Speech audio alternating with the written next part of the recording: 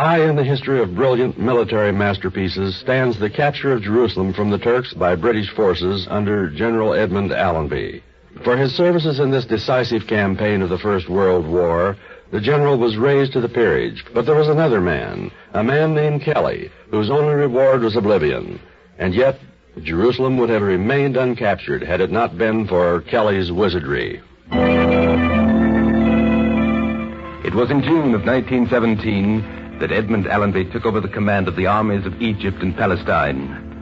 For 4 months thereafter, he devoted his energies to intensive preparations for a great autumn offensive against the Turks. And at last, in the middle of October, he was ready to begin the preliminary bombardment of the defenses of Gaza. And then he received information from one of his officers. But hang it all, man, we're ready to move. We've had plenty of water so far. Where are our engineers? Let them dig for water. They have dug. They haven't found a drop. All that day, General Allenby brooded alone in his tent. His carefully laid plans, his hopes for personal advancement, his dream of a magnificent military triumph, all were shattered. And then, toward evening, the general's bitter reverie was broken by the sound of an unfamiliar voice. If you've no objection, General, I'll be having a word with you. Allenby glanced up. Into the tent strode a disheveled, bewhiskered man with a glint in his eye and a face as Irish as his brogue. What do you want with me, fellow? Not a thing, General. But I think there's something you'll be wanting with me. It might be water.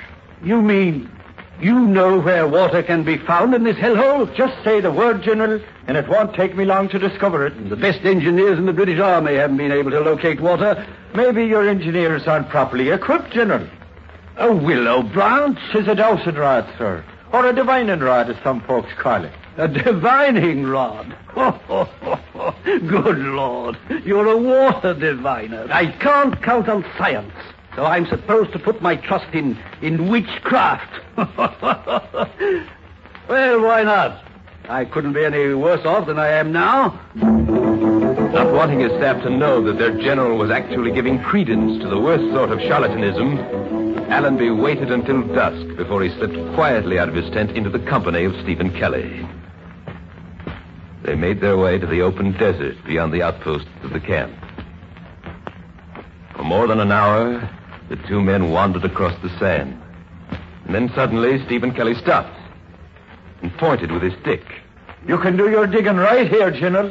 You'll find all the water you'll ever need. All the next morning, British soldiers dug beneath the sand. And all the next morning, General Allenby sat in his tent, asking himself how he could be such a naive fool. And then at last, an officer, breathless with excitement, barged into his tent. We hit it, General. Right where you said. Cold, clear spring water at 13 feet. On December 9th, General Allenby dismounted his horse and entered Jerusalem on foot to dictate the terms of surrender. The world acclaimed his genius and the power of his armed might. And back in Cairo, an obscure Irishman smiled sardonically, for he knew that his was the power, a power greater than that of guns and bayonets, a power incredible but true.